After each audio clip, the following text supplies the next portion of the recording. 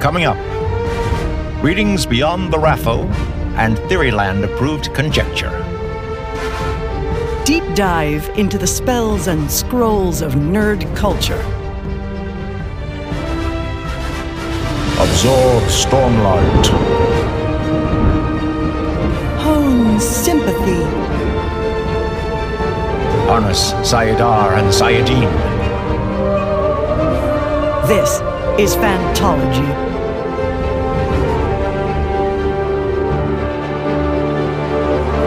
You may have heard of us.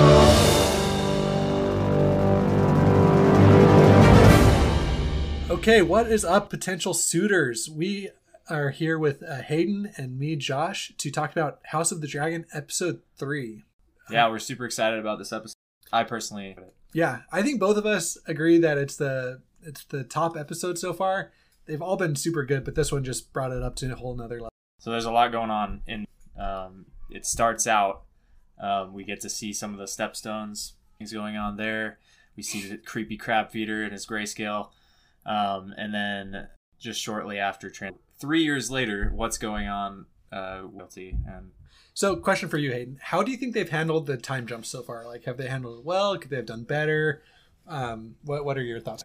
The way that they've done it, for me, has made me more intrigued in what's going on, because it leaves me guessing, like, oh, what could have happened in these time jumps that led to like these characters acting in this way. So I think they've handled it really, really well, and I think they're leading up just the bulk of the fun part. So. Gotcha.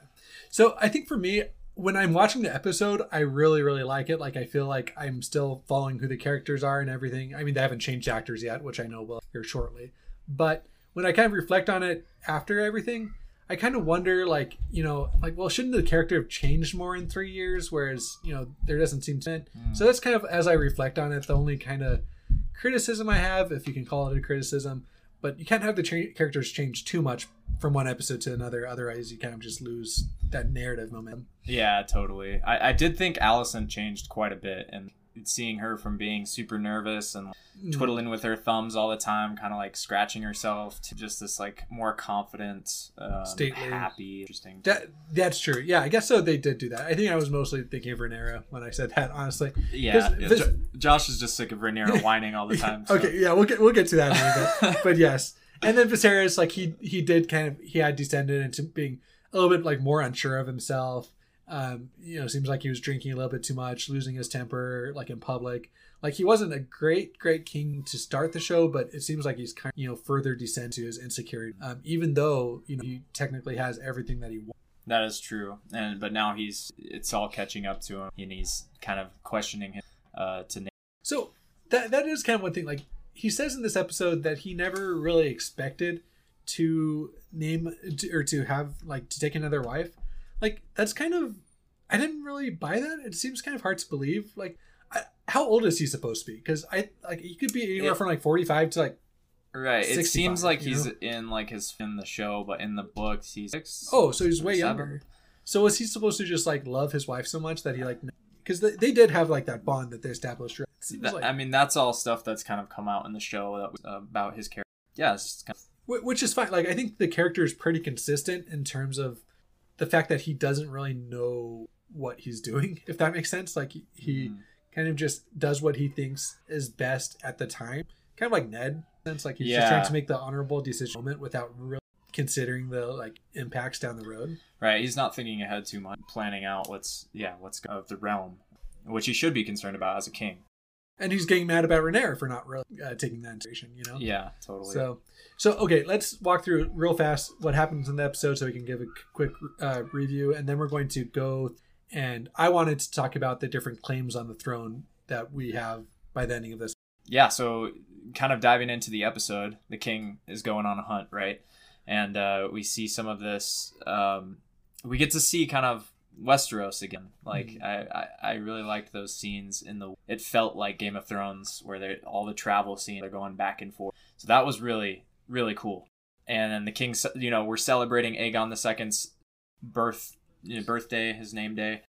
And there's a lot going on. But Rhaenyra is kind of the focus here. Everyone's looking at her. She's got suitors lined up for her, and she doesn't even know it.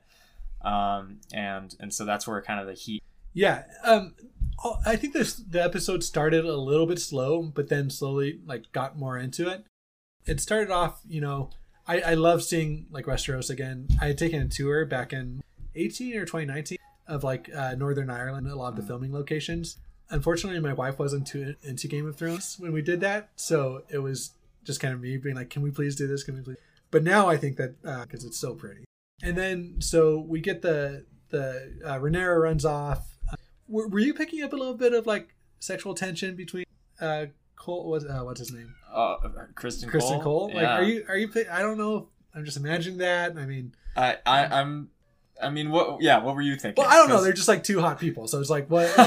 Like am I Alone just, like, in the imagining? woods. Yeah, alone in the woods. Like I think so. I definitely felt that, and especially because her father's kind of trying to line her up with suitors, and her mind is there now, and she knows who she doesn't want. And so Jason Lannister.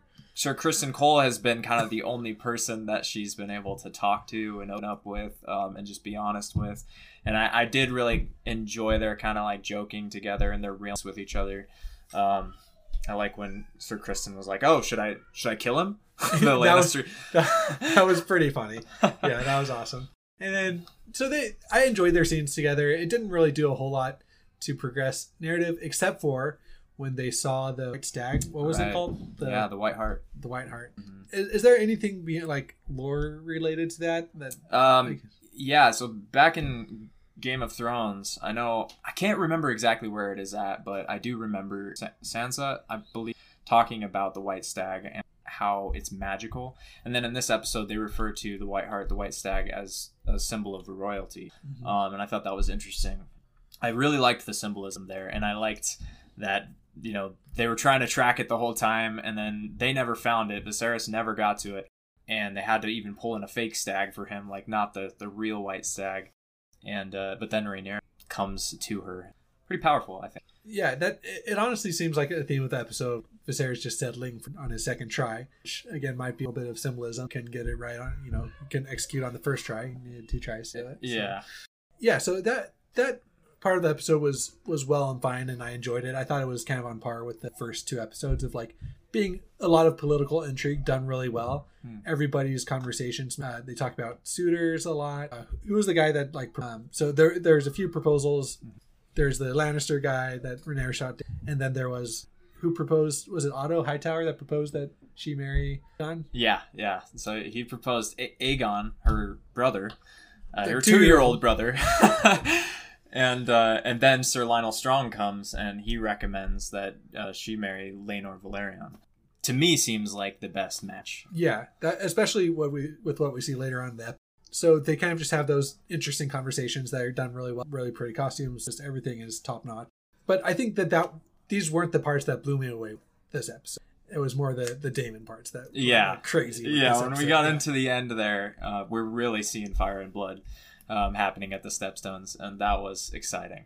Daemon is such a complex character, and we get to see that in this scene where he straight up he receives this help from Viserys, or not yet, but he gets the letter that he's going to receive this help from King's Landing, these soldiers, these ships into the battle, and he sees that and he's like, screw you, like, no, I need to get the glory here, like I need to show my brother that I'm worth a while, and so he's trying to get his claim, he's prove his worth. So do you think that this is all a bid for the throne, or do you think that how much of this is trying to be a good person, do the right thing, versus how much of it is trying to throne? That's what's interesting, is because I feel like he's a hero in a sense for doing but he's also a bit crazy, like is he power driven? Is that what's going here? It's hard to tell. Because he doesn't say much. Everyone's kind of just afraid of Daemon, and he's just like this. He's just this image, this power. Yeah, I made a comment last night after we watched it that like I've kind of always struggled with like the D&D class of like chaotic neutral, but I feel like he really kind of exemplifies like chaotic neutral. I don't know if he's doing things because they're good or bad, and like it's chaos. A lot of his decisions come what he thinks is going to I don't know. I don't even want to say be right like Viserys did it. Yeah. But just yeah. what he sees as beneficial at the time. I don't know. It's interesting. You never know what he's going to do, I guess. Yeah, and we also don't know. There could be so many layers there. We don't know his relationship with Viserys and if that's really affecting what, with his character. So it's cool to just imagine like what he's thinking and what's going through his mind. That was a suicide mission. He just straight up says, I'm going. And he goes alone, sails up there. The crab feeder comes out of the cave. He's like giving up Dark Sister. And in that moment, I was like, don't give up Dark Sister. Are you kidding me?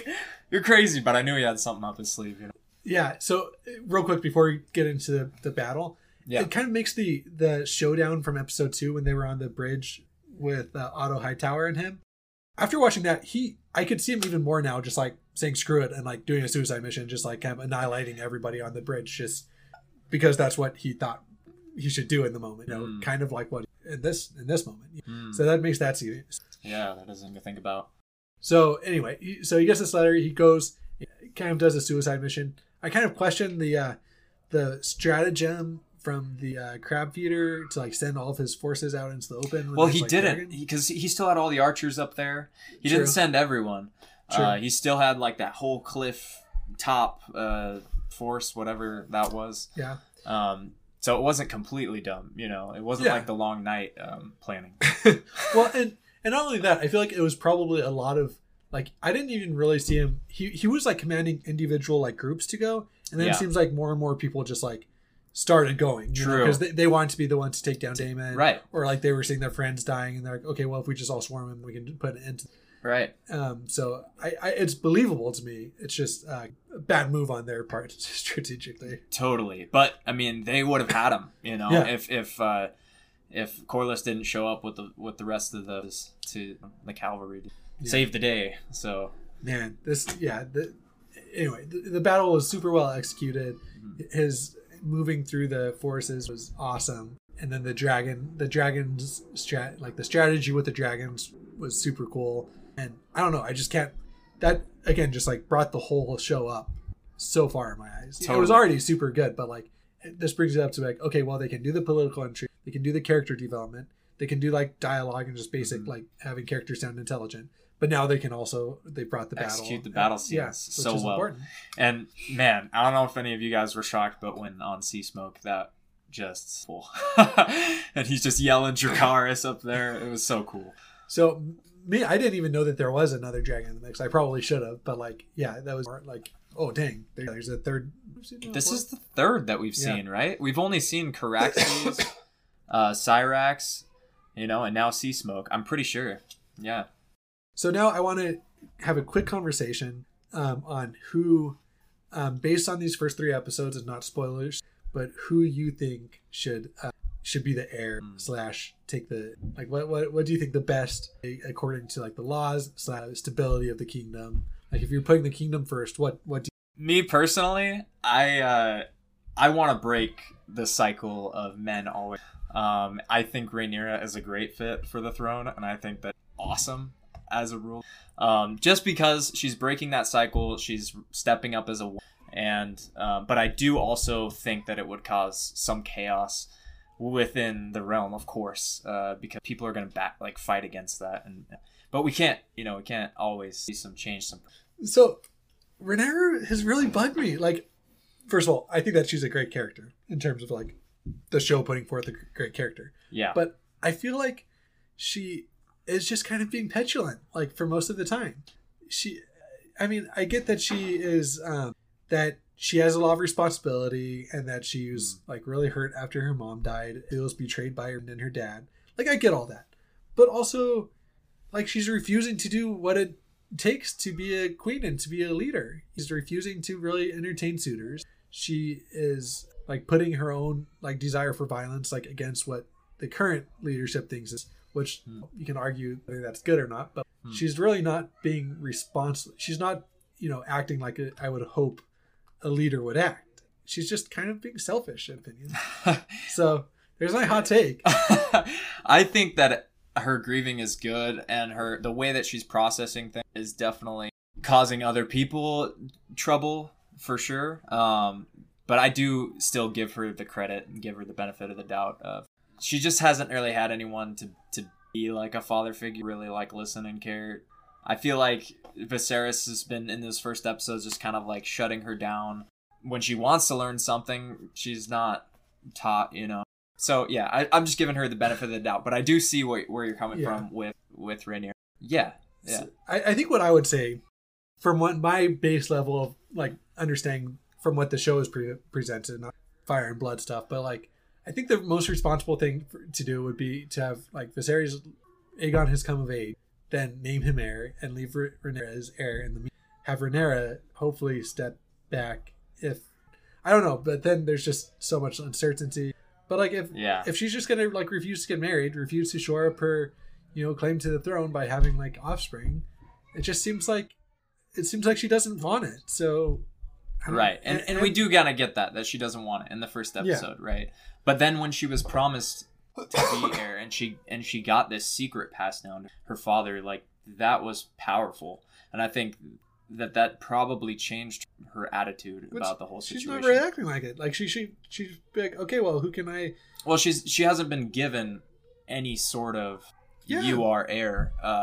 Besides everybody kneeling to her and besides that, her heir, right? Besides, seems like it should be enough. She went straight back to just being a cupbearer for the King Council, you know, the small council, and that's people just aren't treating her like they're not seeing her heir.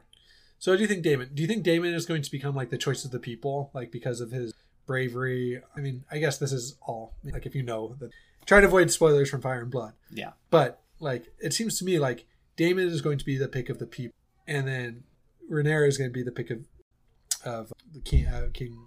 Blinking on his name, and then Aegon is going to be the pick of like the soul. That's kind of like what my you know, view of it is. That to be. That's a cool way to look at it. So, it's interesting though because we don't really know if Daemon wants them yet. That's true. We're not too sure. It's true.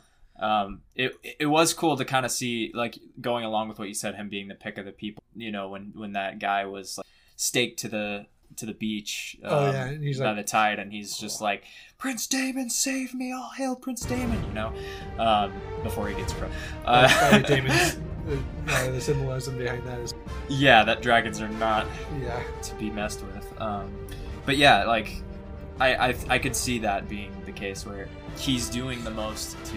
All right, well, I think that's everything I want to talk about. Again, I think my favorite episode so far. I'm super stoked for where the season is going to close up with. No, I think that's great, and really looking forward to the next one. All right, well, thanks everyone for tuning in, and we're excited to see you next week for episode 4.